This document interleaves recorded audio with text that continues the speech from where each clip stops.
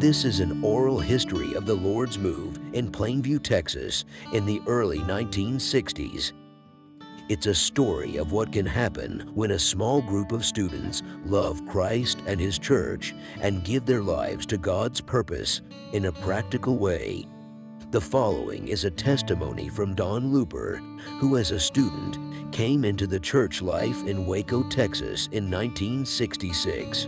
He was shepherded by Benson Phillips, participated in the migration to Houston, and would become a co-worker committed to the campus work in the Lord's recovery.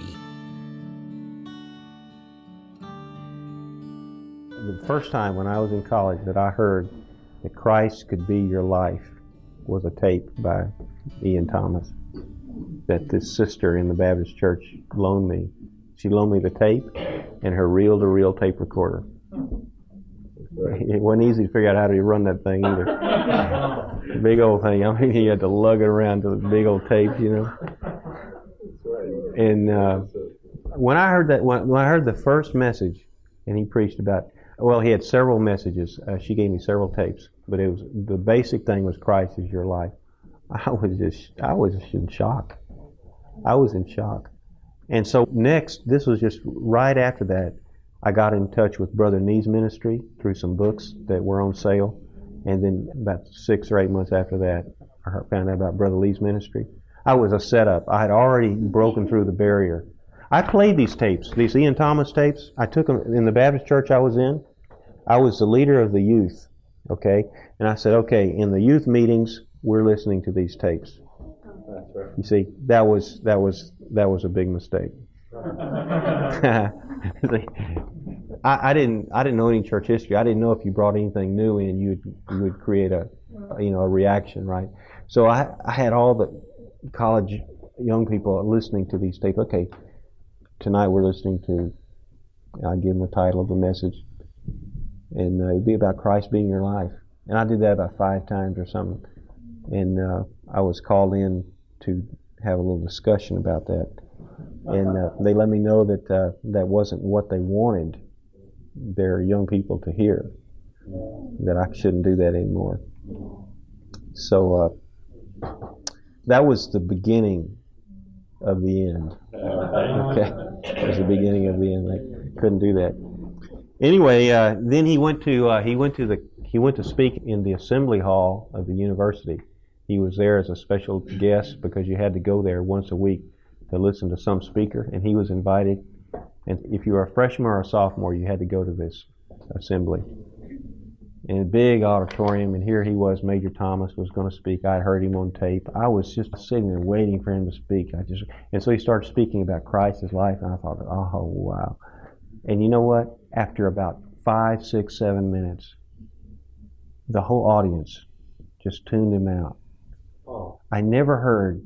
You could always tell when people were listening to a speaker because they put down their newspapers, the college, the daily, and they put it down, and you could tell. And there was no whispering.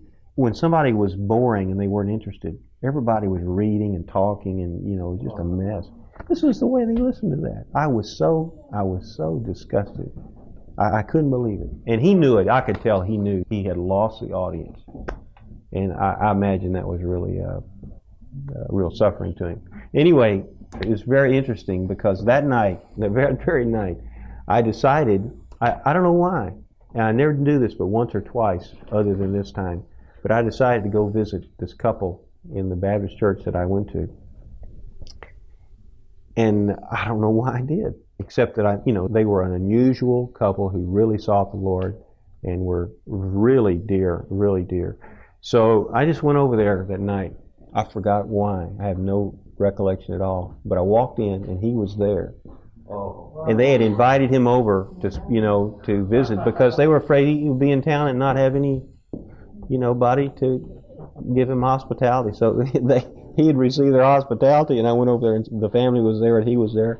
And they were so glad to see me. And they introduced me to him. Of course, I already knew him, right, from the tape. He didn't know I was really on to his inner life message. I don't think he did, honestly. I mean, they didn't expect me to come. So we started talking, and he just listened a while. Then he just started sharing. All of a sudden, he started sharing. from the Gospel of John about Christ being your life. And he went on like this for a long time. And what I remember most is he got into John 1:4. In him was life, and the life was the light of men. He said, if you have life, you have light. No life, no light. And he was sitting next to a lamp, and he said, you see, just like this lamp, there's electricity, and so you have light. If you have light, you have electricity. See, no electricity, no light. It was really good. It's just like his messages I'd already listened to.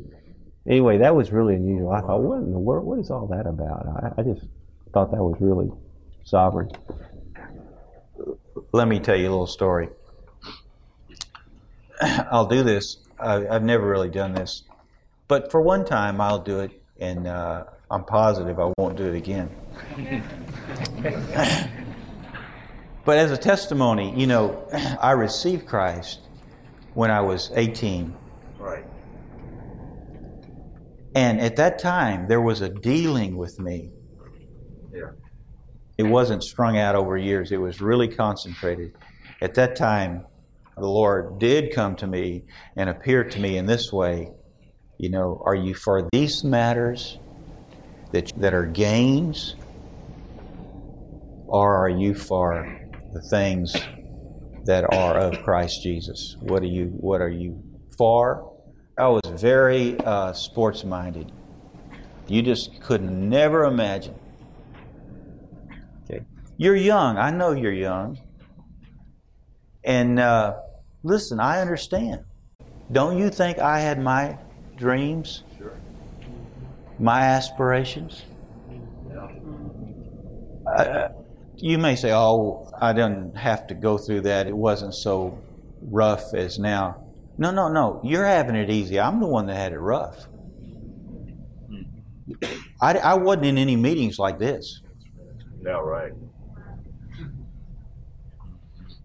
I spent all that time, from the time I was in 9th grade to the time I was in 12th grade. The last year of junior high, that was the way it was. And the 3 years of senior high, I consecrated myself to getting gains for me. And all of those gains were just a loss to Christ. See? Not necessarily at that time, because I didn't care that much about anything. But later, all of those gains were there, and they had accumulated, and whatever was a gain to me, this was a loss to Christ. You just live in this realm. You see. My desires, you could call it my dream, my ambition, my goal. I had a lot of goals. And by the time I was, close to being a graduating senior, of all the goals I set out to accomplish in those 4 years, there was nothing left to do. I had accomplished every goal. You see, there was nothing left. Not a thing, nothing. There was zero. Everything I wanted to do. I was very sports-minded. You just could never imagine. Only my wife has an inkling of just how rooted I was into this. I grew up across the street from the high school. I watched them play football from a little kid, baseball bat. I watched them and I said, one day I'm going to be like that. You see. And I said, no, look at when you're a little kid, people in high school look like they're 1,000 years older than you are. Right?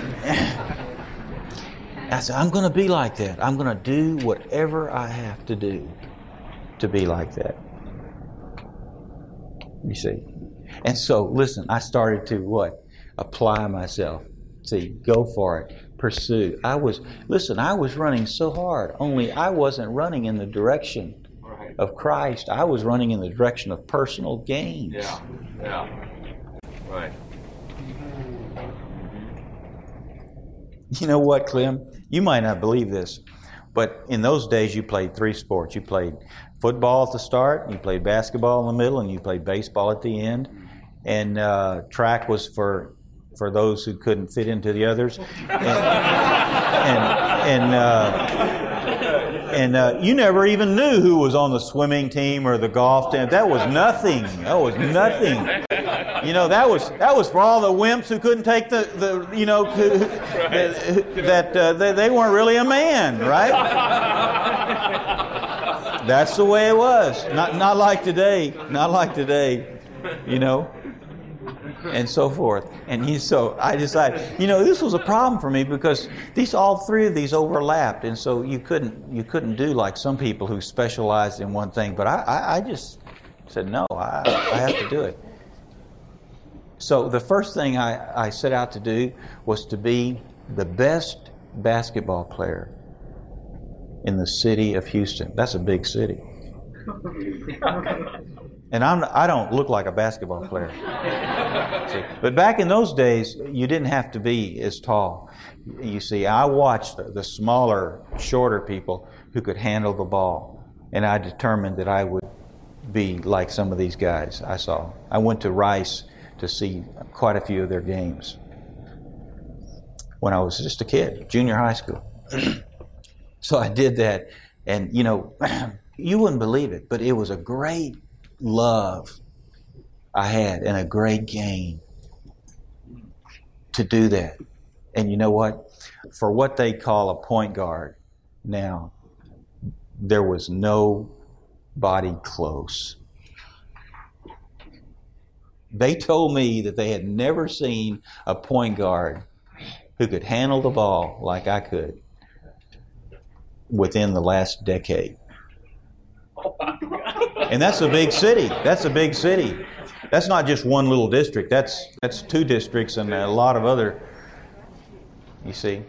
And I never, at that time, because I practiced so much. I practiced roughly 5 hours a day. I practiced so much that whenever a game started, I knew that whoever was guarding me had no chance to stop whatever I wanted to do. And I saw, sometimes when we'd call timeout, I would watch them go over into the huddle, and they just were saying, I don't know what I watched the guy covering me, trying to guard me, and he was just saying, I don't know which way he's going. Because, you see, I could dribble with both hands either way. I could. They never had a chance, and I could just. I had perfected at a young age these head fakes and things, and they had no chance. I could at will. I could do whatever I wanted to. Sometimes I got off 3 or 4 really long shots. I could shoot very well, and no one believed I could shoot from that far out. Kind of like where the 3-point line is today. This is early on. And I would hit them before it would dawn on them, you better move out and cover this guy because it's just hitting the net, through the rim. And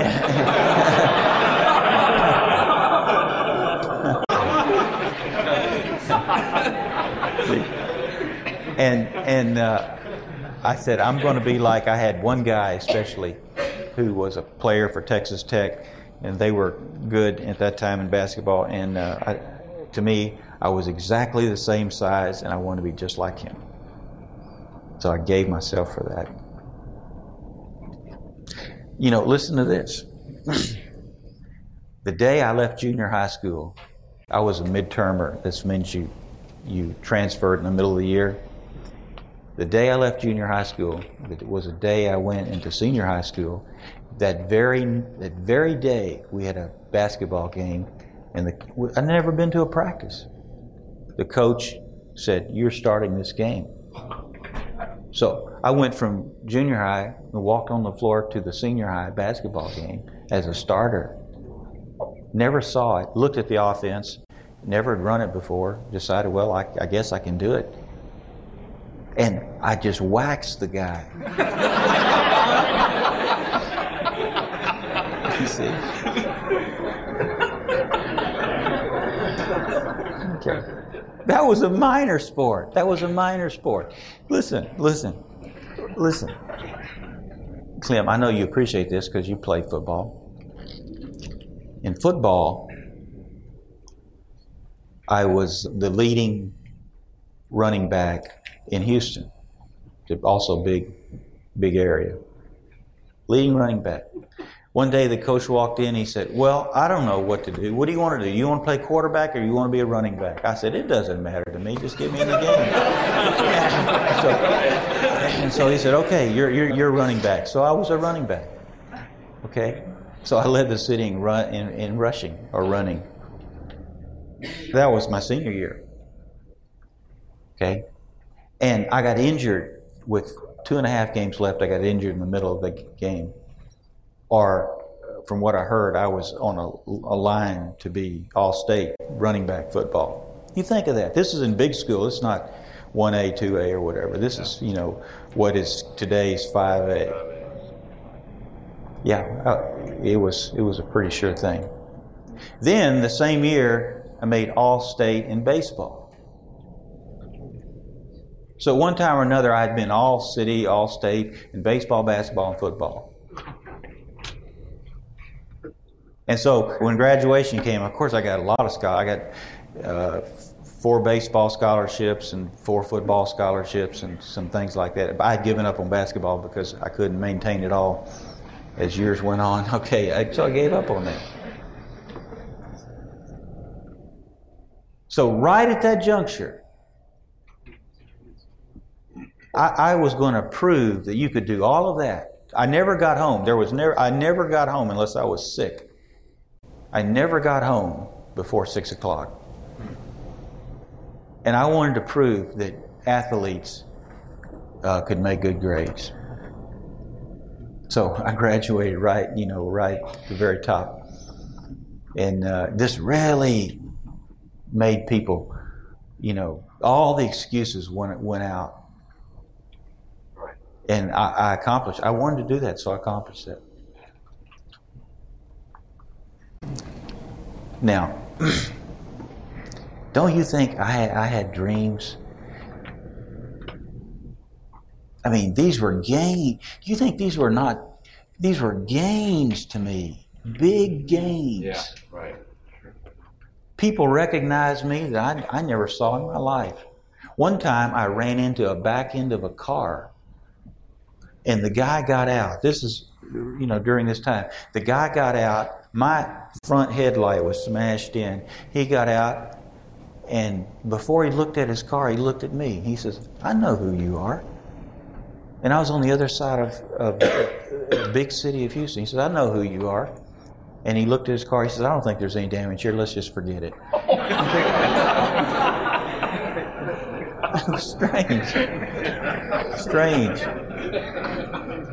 One time I was on the golf course with another friend. We were playing golf. We weren't any good, but we wanted a little diversion from Saturday.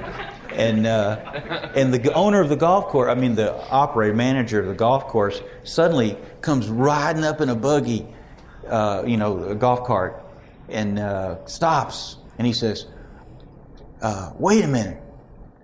Are you two the ones that signed in this morning? We'd put our names down, He said, well, yeah, we're that ones. He says, I know who you are. I saw the game. I saw the game last night. I know who you are. And I watched it. And I never saw anything like that. Weird things happen. Okay, those were gains. Those were gains to me.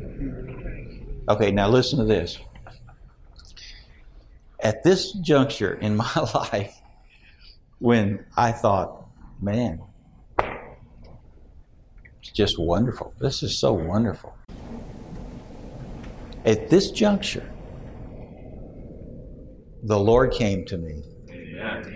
And He said, just like this, are you going to be according to the gains for you? Are you going to take me as your person? You see, it was so clear to me. The gains to me were losses to Christ. That's right. And brothers and sisters, I'm telling you the truth. When I really saw Christ at that time, it was not a close call. Amen. He was so rich, so real, Amen. So inwardly satisfying. I just said, no, nothing matters. All these gains just left. They just fell away.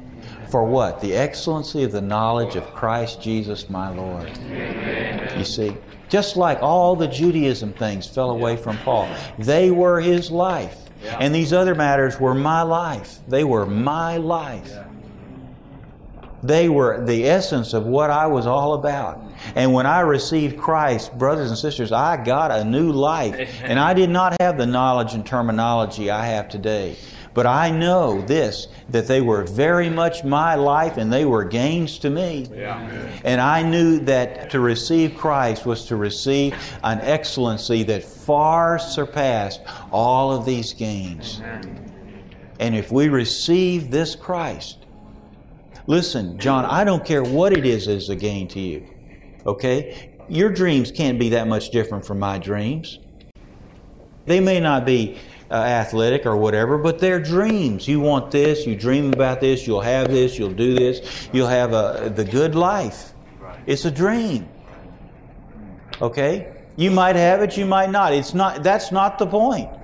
The point is when you receive something that is so wonderful as this Christ that you can pursue after. Listen, from that moment, anybody that knows me, my wife is here this weekend, she knows from that moment I began to pursue Christ, and it was not a leisurely affair.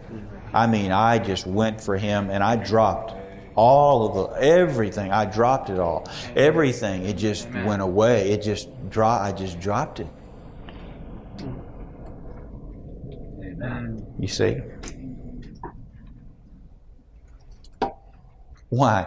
Just for the surpassing greatness, the surpassing excellency of knowing this one. Amen. This is what happened to Paul. He was the highest. He had gained the most. He was the uppermost. He was the leading guy. Really? He was the point man of the religion of the God of his fathers. He was the point man for that. And when he saw Christ on the road to Damascus, all of that fell away because he saw what? The excellency of the knowledge of Christ. Amen. He saw that. Amen. Saints, this is what we're here for. We are here for this. Amen. You see, not for our dreams. They may be good. They may be wonderful. They may be nice. I don't know what. But we are not here for that. We're here for the excellency of knowing Christ and gaining Christ. You know what? That was many, many years ago, even decades ago. I can say this morning, after all that time, I have never regretted or been tempted to go back to that old manner of life. Amen. You say, oh, well, you couldn't do it anyway. You're too old to do that kind of stuff. No, I mean, even inwardly in my being, I've never felt constrained to take that old manner of life. You know why? I saw Christ. Paul saw Christ. And it says everything else became as refuse. You see, refuse. This is garbage.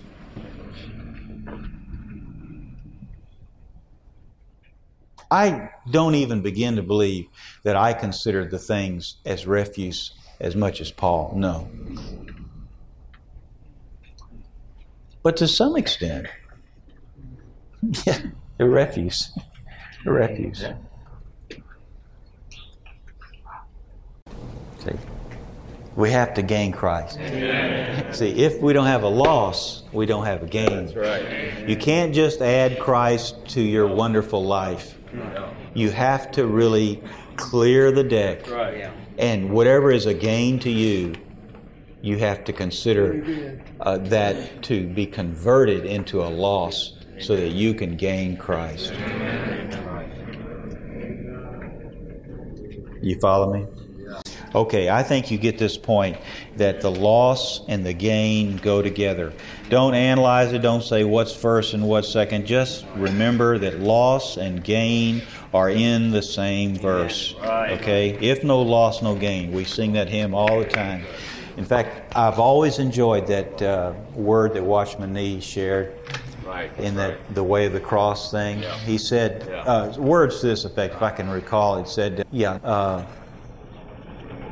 let's see, something about life is not measured by what we gain, but by what we lose, it's scored. You see? How's it go? It's not how much wine is drunken, but how much has been out. Yeah, that's right. Not how much wine is drunken, but how much wine has been outpoured. Amen. You see? I think you get the point. Paul says, not that I have already obtained or am already perfected, but I pursue. Can you believe an apostle is saying that? Can you believe the Apostle Paul, after all he's done, after all he's been useful to the Lord, he's saying, I don't consider that I've obtained. He's saying, I don't feel like I've arrived. You know, we say it because that's the way it really is. But with Paul, you would think he wouldn't say that. You would think he would not say that. But brothers and sisters, here's a man who in the deepest part of his being, he does not feel that he has arrived. He's not lying to us here. He does not feel that way. He has not arrived. You know what this means to me? Here's a man that regardless of how much Christ he has, he is still hungry. He wants more Christ. He's hungry for Christ. He wants Him more. You see? He lost all the personal gains, and that was so that he could gain Christ. And now that he has Christ, he wants Christ to the uttermost. He wants Christ and he wants more Christ. That's the heart of this man. He is hungry. And if we're going to pursue Christ, one of the big keys is we need an appetite. We need to desire Him. We need to want Him. We need to be hungry so that we can gain Christ. Amen. Listen, do you want Him? If you want Him, Troy, if you want Him, you'll get Him. Amen. Because He wants you more than you want Him. If you want Him, you will not miss Him. If you seek Him, you will find Him. You see, do you want Him? That's all we need to consider. Do you really want Christ? Do you want to pursue Christ to gain Him? Do you want that? If you want it, there's no tricks to it. He's not going to hide Himself. He's not going to, do something that is going to make you regret that you ever even thought about it because you weren't able to work it out. If you really want Him, you will gain Him. Amen. You see, but you have to be hungry. Paul's a hungry man. Amen. I don't count myself to have obtained. I'm concerned that after I preach to others, I myself might be rejected from the prize. He's not taking anything for granted. Listen, now, while you're young, in your life, at this time, you need to establish a steadfast principle. Right. You see, and that is that in your life there is never a time to put it in neutral, to just coast, to just feel like you've leveled off, and to go along at a kind of a pace that you feel comfortable with. No, that's not the spirit of the New Testament, and it's not the spirit of the Apostle Paul. Amen. He's a hungry man. Amen. After all of this, he wants more. Amen. He must have more. That's why he's what? Stretching. Amen. So that he can gain more of Christ. This is to pursue Him. Now you tell me what compares with that.